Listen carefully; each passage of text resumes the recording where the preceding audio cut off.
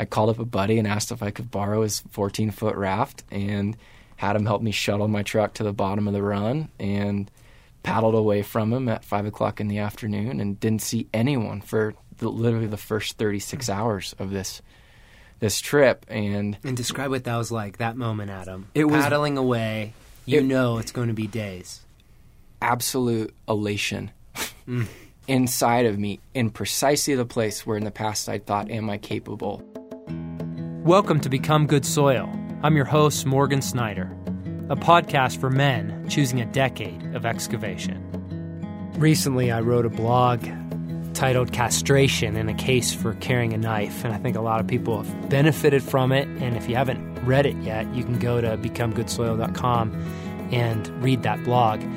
As part of that, it felt like God wanted me to grab some of the teaching from a past intensive where we wrestled with this category of God's invitation for us to become a generalist.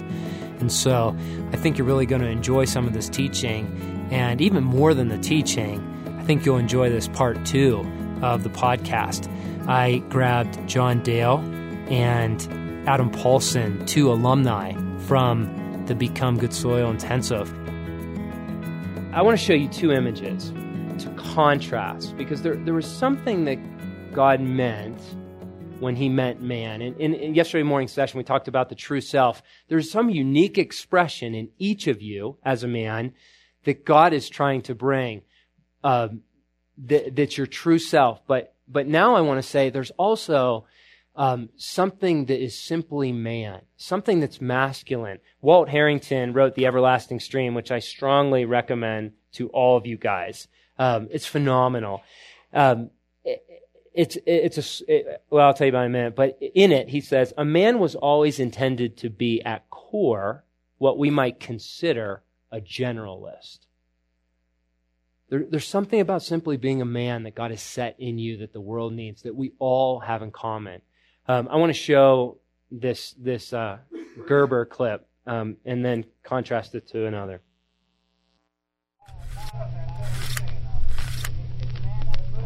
Hello, Trouble. It's been a while since we last met.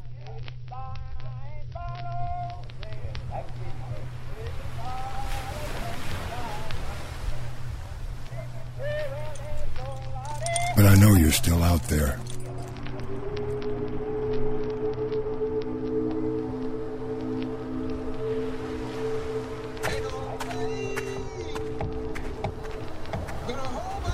And I have a feeling you're looking for me.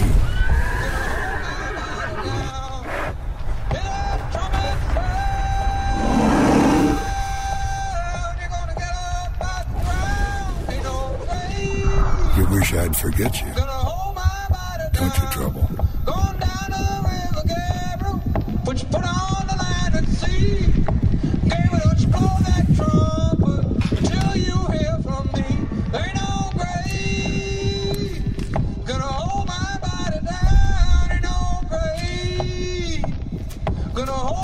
Perhaps it is you that has forgotten me.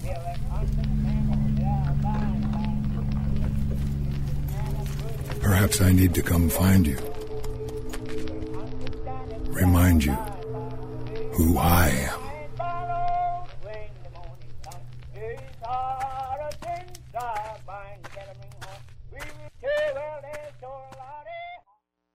Yeah, different than our buddy in the sailboat, huh?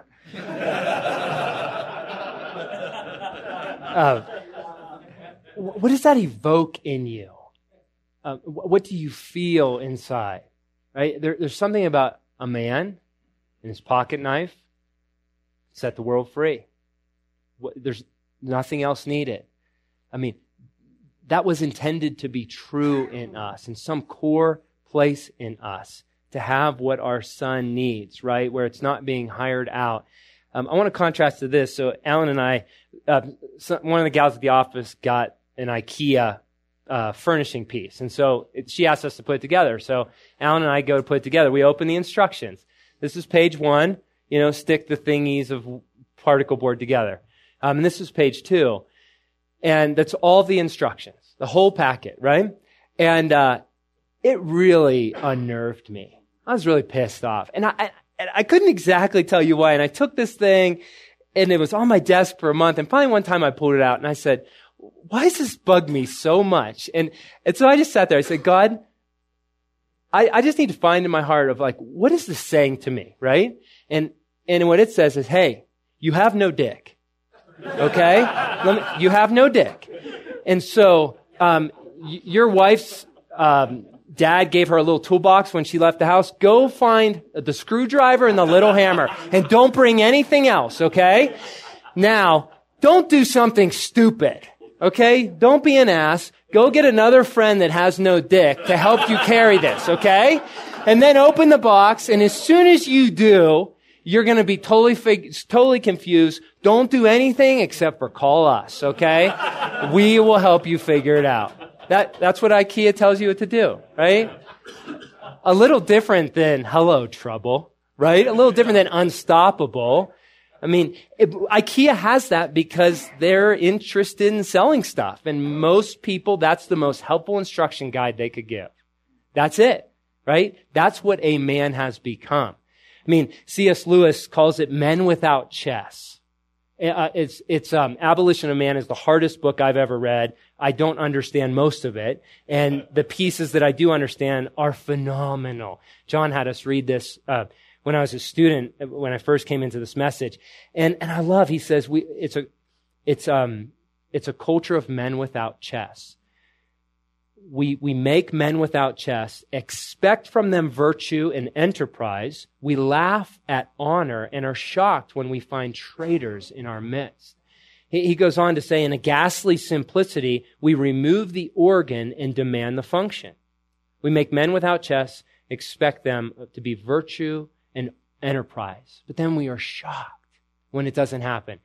Our culture, the world, the flesh, and the evil one, remove the organ, which is man, and demand that we become one. And that's where it starts blowing up. And so there's something about being a generalist that has to be recaptured. There's parts that have atrophied in us because we've outsourced it. We live in a culture that's outsourced most everything, and we've come down to this common denominator of making money. And making money as a means to exchange. We've bought the lie that we can buy what we need with money. But in the process of outsourcing things and activities, we've outsourced masculinity. We've outsourced the things that make us men. I was at this house one time years ago, 2001, 2002, in this fancy house, and this guy had this poster girl wife, and she was pretty, real pretty, and she was so sad. And I started looking at her life, and it was one of those Holy Spirit moments. I realized, okay, she has someone that cooks, someone that cleans, someone that cares for her children, someone that drives, someone that shops. Her only job left is being pretty. But the problem is, everything that makes a woman beautiful has been taken from her. And Jesus just had me file it away, because the same is true of a man. The very things that make us men have been taken from us, or we have yielded them. So there's something about this decade that you have an opportunity to get it back, to become a generalist, to be at core a generalist. Walt Harrington, in this book, Everlasting Stream, it's one of my favorite books. His dad was a milkman, grew up blue-collar world, and he became professional and a professional writer, and went to D.C. writing for the Washington Post. And he was a white guy, and he worked with presidents and entertained all kinds of famous people. And he married a black woman from the South. And so then he goes to Glasgow, Kentucky, with her family in just abject poverty. And he ends up rabbit hunting on Thanksgiving with borrowed guns, borrowed clothes, and he's thinking, this is pretty gruesome. And he really liked it. Year after year, 25 years later, he's in the fellowship of these black, poor, uneducated men that actually have the very thing he's been longing for all his life. And they initiated him, and then they provided context for him to initiate his son into the world of men. And he describes his life, and he says it this way in his book. He says, "It took my father time to feel proud of me that I was a journalist.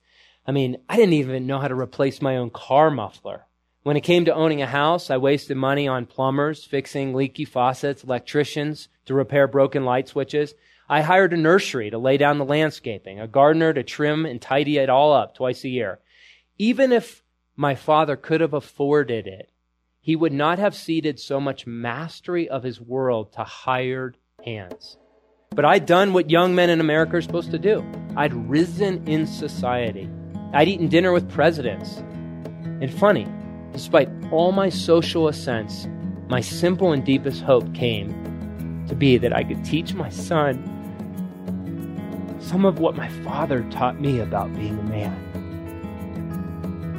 John Dale, Adam Paulson, thank you for joining me in the studio again for another Become Good Soil podcast. It feels like yesterday, but just about a year ago, we were together at the intensive here in Colorado, and it's really good to circle up again and dive back into some of these stories and themes in these categories for this decade in the hopes of helping to nourish and encourage some other men. So thank you for being here. Yeah, great to be here. Thanks, Morg. Pleasure. Thanks.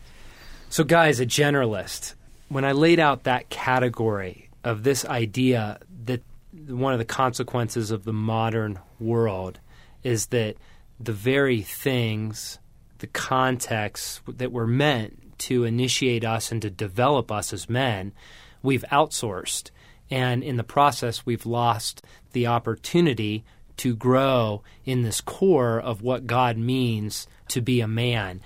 React to that as far as where you were last summer when you first heard that. Where did you go with that? Yeah, that named for me a category that I would say had been festering for a couple years. I just was growing increasingly discontent with outsourcing my problems, whether they be the oil in my car or the plumbing, a leaky faucet. My dad is a really good man. He's a great man. And that's wasn't part of my upbringing. We called the plumber, call the electrician, call the guy to fix your car. And I'd say 26, 27, 28, that really began to grate on me, but I wasn't sure why, because it was what I'd always known. So I didn't exactly have a category for what to do about that. And I knew that I looked up to guys that fixed their own trucks and could build a shed out back, knew how to do those sort of things, but I didn't know where to start. It seems silly for me to try to start on my car or start on my plumbing. I don't want to have shit all over my kitchen floor, Right. So Right. I wasn't sure where to start. But the intensive really began for me, what I've committed to of a decade of learning and being okay, screwing things up, Yes. taking risks, and believing that in that process there's gold to be found. Yes. Even if I get shit all over my kitchen floor. It's awesome. It's awesome. So, John? more like Adam, I grew up in a home, in my case, my dad was a doctor, and, that meant that he was able to provide a good income, but everything was done by someone else. So if the car broke, we went to a mechanic. If, something was leaking, we called a plumber. I mean, just the very basic things. Growing up, that was not part of what was transferred to me by my dad. I mean, great guy, amazing things were transferred, just not that, not Yes. this category of being a generalist, which stands in stark contrast to my wife's dad, who is, this amazing man who knows how to do everything. Like, he never hires anyone for anything. Wow. He fixes his own trucks. He builds everything, builds his own houses. And so for me, one of the things that I've been invited into over the last few years, more since being introduced to this idea, is really engaging with my father-in-law in these things and realizing that he has so much that he can offer me. Wow. And so, an example, we moved into a house a couple of years ago, and I wanted to take this big empty space above the garage and refinish it, make it into an office, sort of man space. And the old me would have said, okay, I can figure out a way to make the money to hire someone to come and do this right. Yes. But what I did instead of that was I invited my father-in-law, Jim, to come and not just do it, but to teach me how. And so, there I was working with a sander and working with a saw and working with a nail gun and all these pieces, and really just feeling the Father's love as my father-in-law was able to offer what he had. Right? And I, all of a sudden now, find myself where just last week there was something messed up on a door with a door jamb. And so I'm like, I can do this. So I go grab a hammer and some nails and some little shims. And next thing you know, I fixed an issue with a door. Whereas 3 years ago, I would have either called a carpenter or called my father-in-law and said, hey, would you come help with this? Mm-hmm. Mm-hmm. So yeah, what an invitation to be invited into becoming more of who I am as a man. Yes. Yeah. Well, what I appreciate about that story, John, you said in there, when you were working with your father-in-law, you felt that experience of the Father's love, right, of initiating you and taking you into more. And I think that's so important because there are guys out there like the sons of your father-in-law that grew up in a world that worked with their hands. Right. But there are other worlds that are totally foreign to them. I have a buddy that he grew up in the wilderness for all the decades of his life, but the world of a woman's heart is pretty foreign to him. And how to really have fierce mastery over his financial world and his retirement, that's actually pretty scary.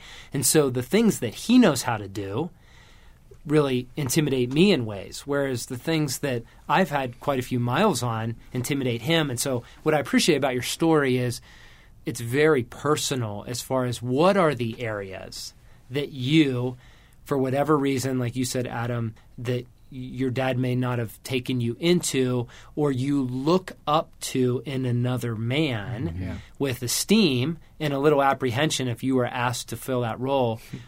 What would it look like to ask the Father to take you into those? And like you said, Adam, to give yourself not just one opportunity, but a decade of trial and error, and letting failure in the context of a loving Father be a place in which God can initiate you as a man. More, another quick story on that. So I've been hunting now for 5-6 years, mostly unsuccessfully. And one of the things that has been fascinating to me about it is, while I've been invited in by other men and been initiated, the thing that scared me most about hunting was actually killing an animal. Not that I'm afraid of killing an animal, but shit, what do I do next? Yes. Right? Because then you have this dead animal laying there. Everything's and you have caged. it's holy, and you need to honor it. But next step is somehow getting meat into my freezer. Yes. And just so intimidated by that. Yeah. And so last year when you invited me in to, your journey with roadkill, yes. But I find myself in Morg's garage, and we're cutting up a deer. And we went from email, meetings, desk work to we get the call on a roadkill. Right. And 30 minutes later, we've got a carcass and our sleeves are rolled so up, right? Fast forward a year, Okay. and I'm driving along, I see roads, a doe steps out in front of my truck. I do everything I can to try and stop, but end up hitting this doe. My son's with me. And we're you on guys our way are going to Boy Scouts, we're going to Boy right? Scouts, That's right? beautiful. Perfect Boy Scout Yes. moment. And he's like, the whole time we're at Boy Scouts, he's like, Dad, are we going to go back and get that deer? Because he knows that, roadkill's sort of a new category for me. And so after Boy Scouts, we pull over. Sure enough, this doe is, there and has been dead for a while. And so we pick it up, throw it in the back of the truck. And that night, there I am, calling Morgan on the phone. And I'm like, okay, Morg, you've got to walk me through this. And so, he over the phone walks me through dressing out this doe. And the beauty of it is now, it's like I have got this arrow in my quiver now. Yes. I know how to dress out an animal. Yes. Right? And Yes. so coming into, this year's hunting season, that isn't this mystery thing that I'm scared of, because it's a piece that I have. Yeah. For most men that hunt, they got that from their dad when they were 12 years Yes. old and they were out and shot their first deer or whatever. For me, here I am at 38, Yes. being invited into that and being fathered in it, in this case, by Morgan. Now, John, take us a step further, because you just described, okay, because of this experience with this roadkill, I have another arrow in my quiver going into my next hunt. Take us a step deeper. Because of this experience, I have this other arrow in my quiver as a man. Because there are a lot of men that will never big game hunt, Right. and they will never get roadkill, and that's not their story. But what did it do in you as a man? What's different? Right. So I think by way of contrast, if we look at how I felt going into a construction project 3 or 4 years ago before I really had engaged with my father-in-law, Yes. something was missing. Like, I genuinely felt like I didn't know what to do, and that's emasculating, right? Like, I literally didn't know how to pull a nail out. Like, I think you put these spiky things around the nail Right. and yank. And so what it's done is it's given me one more piece, one more arrow in this quiver that allows me to face a situation that can be completely unrelated with a confidence of knowing I know how to figure this stuff out, right? And it isn't just that I know how to deal with a deer and with Yes. a carcass. It's that I've learned something about life and about Yes. death and about anatomy and all these pieces that it just there's this veil of mystery that's been pulled back, and this level of basic mastery that I have now in this area, which is very basic, trust me, that gives me a confidence in other areas. Yes. And to add on to that, like, I was able to invite my son into it, right? And he got to watch me literally figure it out as we go, as I'm like taking photos and texting him to Morg and say, hey, do I need to cut further down? Oh, it's beautiful. Yeah. And he gets to see you wrestle with these areas of your heart as a man that have not been initiated. So Right. not only that experience, but he gets to see, oh, my dad doesn't have everything he needs yet, but he has a good father that's continuing, even in his late 30s, to bring him pieces and to make him whole and holy. Right. Gives him hope. Yeah. That's awesome. Adam, how about you? What's a story in this category that you want to put in front of the guys? Sure. A couple come to mind. One is an easy one. I can't give you all the details because it's a surprise, but Nice. I'm getting married, and for the guys that are standing in my wedding, I felt like God gave me this dream of what I was to give them, this gift. Yes. And it's something that I either could have gone and purchased or I could make. And Adam at 26, 27, 28 would have gone and bought that, probably spent money he didn't have, and asked somebody else to figure it out for him. And as a result of God really stirring this in my heart from the intensive last summer, I just thought, no, I'm going to make this for each one of these guys. And immediately in my head, there's this battle of, well, it's not going to be as good as if you were to just go buy it. You Yes. want this to be something these guys will treasure, and you're going to screw a ton of stuff up along the way. It's going to take time that you don't have. All these things, and that's all true. Yes. It probably would be a little bit more cherry if I just went and bought it. Yes. But I believe that in the process of making these things for these guys, there's gold in there for me. And I believe they're going to appreciate even the imperfections that will come Yes. in that gift. The other story that comes to mind, I had the opportunity to go out for my yearly solo, which I have every spring. It takes different forms every year. But this year, what I felt like the invitation from God was this 4-day, 3-night solo river trip. I've been on a bunch of river trips, done some overnight stuff, but never done that by myself. Never been the guy in charge. Never had it all up to me. And there was a lot of fear that came with that invitation for me to go. I knew I needed that time. Knew I desperately wanted that time away. But again, in the past would have said, that's a bad idea. There are situations that are going to come up that you're not qualified to handle. You're not capable of handling. And I would have probably just gone to a hotel somewhere. Instead, I called up a buddy and asked if I could borrow his 14-foot raft and had him help me shuttle my truck to the bottom of the run and paddled away from him at 5 o'clock in the afternoon and didn't see anyone for literally the first 36 hours of this trip. And describe what that was like, that moment, Adam. It was paddling away. You know it's going to be days. Absolute elation inside of me in precisely the place where in the past I thought, am I capable? And it was funny because I hadn't even done anything yet. Just the choice to actually do it. Yes. To stroke away from those guys on the shore and know that for the next 3 nights, whatever happens, I'm just going to have to figure it out. And I was so excited to have put myself in a position to then over the next couple days have whatever was going to come up. I didn't even know at that point what would happen. All I knew was there's no one else coming to the rescue. And I'm going to screw a bunch of stuff up. I'm glad there wasn't a video camera on me because the on-the-job learning stuff was absolutely hilarious. Yes. And I wouldn't want any of you guys to see it. But invaluable to me. And a huge declaration, I think, for this decade of, one, I won't be too prideful to ask questions. Yes. I asked a lot of questions getting ready for this trip. And two, I'm not going to be so afraid of what happens when I don't get it right that I won't try.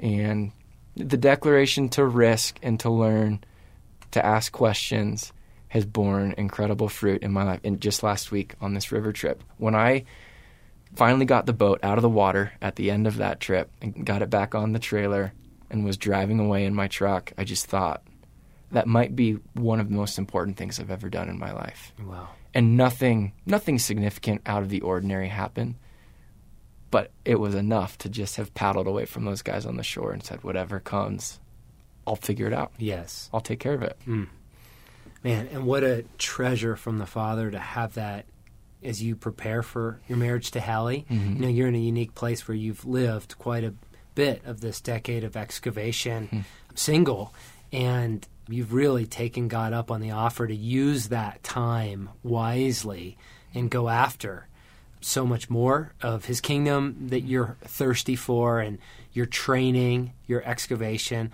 But to have that trip in this transition time, and I think what's important, Adam, I just want to reflect back in your story, you chose that. Mm-hmm. You chose to walk into the unknown, and you choose a solo every year. I mean, that's not part of your job. Right. That's your personal life, your walk with God. You value it enough to say, I'm pulling away. I need to be with God. And on this one, you really took God up on the offer, as John has said it. I love it. To live in a way where God has to show up. Yes. And the beauty is he's a good father, and he will every time. And maybe not the way that we expect him or we want him to, but he will show up. Yes. And something's different in you. Yeah. Yeah, I could not have foreseen 100 of the problems, the things that I would have had to come up with a solution for. And how much like marriage is that, I'm guessing. Exactly. Being now about a month out from beginning that adventure, it was really fun to have Holy Spirit show me some parallels between that journey of, pushing away from the shore with leaving my buddy on the beach and pushing away in the same way, turning away from the life of being a single man and beginning this journey, this great adventure of marriage, and Holy Spirit going, whatever comes, you're capable. You're capable, Adam. You haven't always believed that, but you're capable. Yes. And really, for me, that's the question I've been asking all along. Am I capable? Do I have what it takes? And what's so cool about this category as a generalist, it's one thing for all of us to hear that from the Father. Yes, Adam, you do.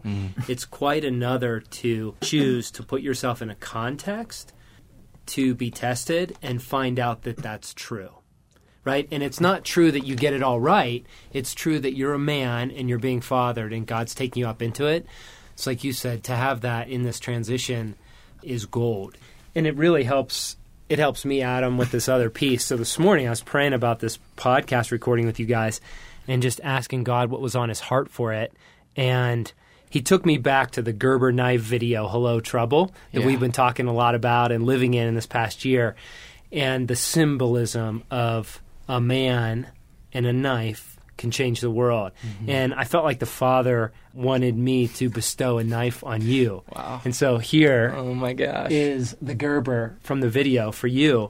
And Adam, this is so cool. Wow. Because I was praying then. I just felt like I was supposed to do some listening prayer over it. And so I was sitting there And I said, Father, what do you want to say to Adam? Because there's something powerful in bestowing in masculine culture. And so I felt like the Father wanted to give it to you, but he wanted it to come through me. And I said, what are your words for Adam? And it was so cool, Adam. So I was just doing some listening prayer. Father, what do you want to say? He took me into Psalm 45, which I have not reflected on since my wedding over 14 years ago. And he said, the knife is actually a wedding gift. And my first reaction was, well, I already got Adam a wedding gift, and I think it's pretty freaking cool. It's great. But the Father said, oh, no. This is my wedding gift to him. Wow. And so I open up Psalm 45, and I want to read it over you right now as just a bestowing, because this is pretty amazing. The Father says to you, Adam, that you are the most excellent of men, that your lips have been anointed with grace, since God has blessed you forever. Gird your knife upon your side, O mighty one. Clothe yourself with splendor and majesty. In your majesty ride forth victoriously in behalf of truth, humility, and righteousness. Let your right hand display awesome deeds. Let your sharp arrows pierce the hearts of the king's enemies. Let the nations fall beneath your feet. Your throne, O God, will last forever and ever. A scepter of justice will be the scepter of your kingdom.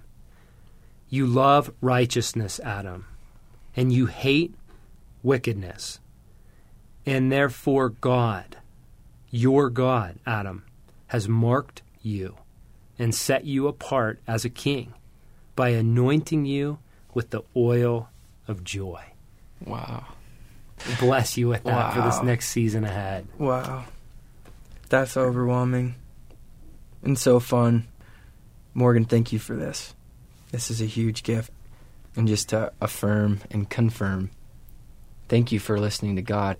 I've carried on me for about the last 6 months this huge, clunky Leatherman. That thing's a monster. And part of it, coming out of the intensive, was I want to be a generalist. Yes. I want to be capable for whatever comes. Yes. So whether it requires the pliers Yes. or the goofy file in Yes. here or the little screwdriver or the knife, I'm going to carry this huge, clunky thing. That's awesome. And it was this morning, literally, that my conversation with the Father went something like, well, I was reading that blog again, Yes. Castration, Yes. where you invite guys to ask that the Father would bestow a knife. I'm like, well, I kind of already have one. I've got this huge, clunky Leatherman. And, just in my inside of me somewhere, felt like I heard God say, you could ask for another one. You could ask for a Craftsman knife. You could ask for something that's a little bit more fine-tuned than your this blunt instrument. Yes. Here. So, that was just this morning that I, for the first time, asked for a knife. And there it is. So thank you. Yes. Wow. I just love the Father's way. It's so cool. None of this is planned. None of this is orchestrated. It's so cool. I can't believe it. Oh, man.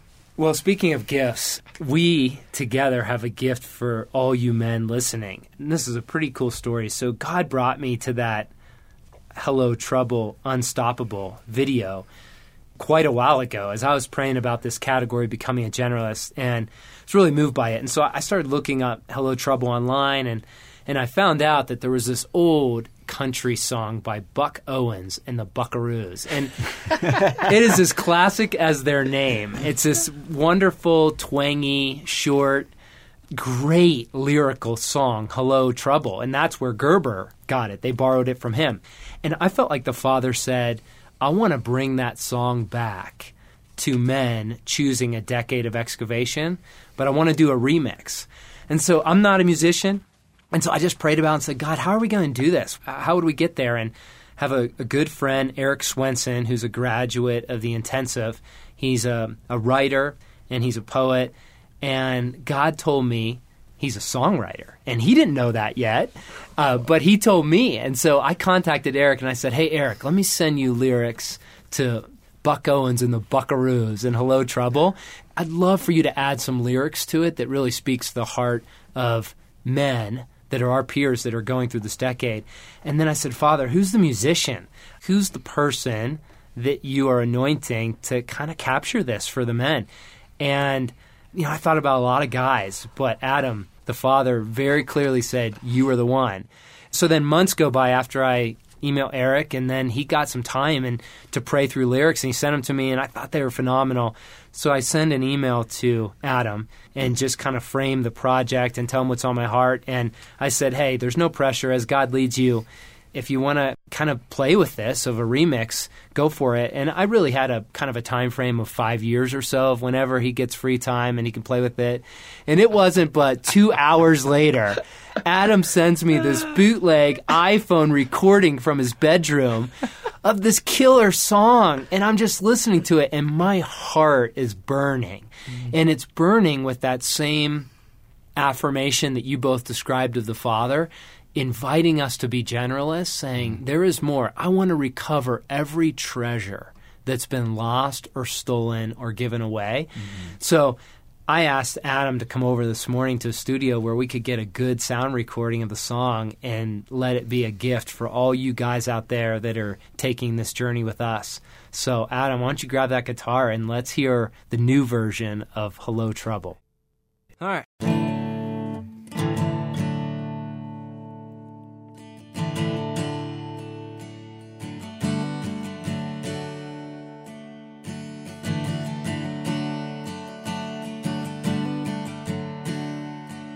Woke up this morning, happy as could be. Looked out my window, what did I see? Coming up my sidewalk, just as big as day. Well, here comes trouble I never thought I'd see when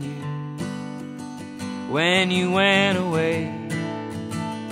And I used to hide when you would come around. I buried all my cash out back underground.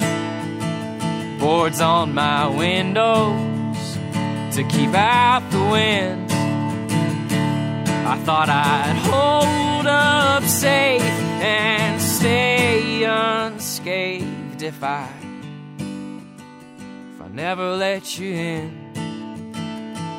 Well, hello, trouble. Well, come on in. You talk about heartaches, where in the world you been? I ain't had the miseries since you've been gone. Well, hello, trouble, trouble, trouble. Welcome home. It turns out I missed you when you were gone. Stared out my window, wondering what went wrong. Oh, if it ain't raining, and if the work is done, well, then there ain't no point in a pounding nails or praying for the sun. Well, I'm glad to see you coming down the way, 'cause it means I got yet another day, and you found it worthy to pay me some mind. Well, that can only mean I've got a lot to do before I up and die. Well, hello, trouble. Well, come on in. You talk about heartaches, where in the world you been? I ain't had the miseries since you've been gone. Well, hello, trouble, trouble, trouble. Welcome home. Now that I'm done running, I'll tell you what I'll do. I'll turn and face your fire, and I'll pass on through. And may not be pleasing to feel the heat of pain. But if I live my days with nothing to lose, I got much to gain. Oh, hello, trouble, come on in. You talk about heartaches, where in the world you been? I ain't had the miseries, but since you've been gone. Hello, trouble, trouble, trouble. Hello, trouble, trouble, trouble. Hello, trouble, trouble, trouble. Welcome home.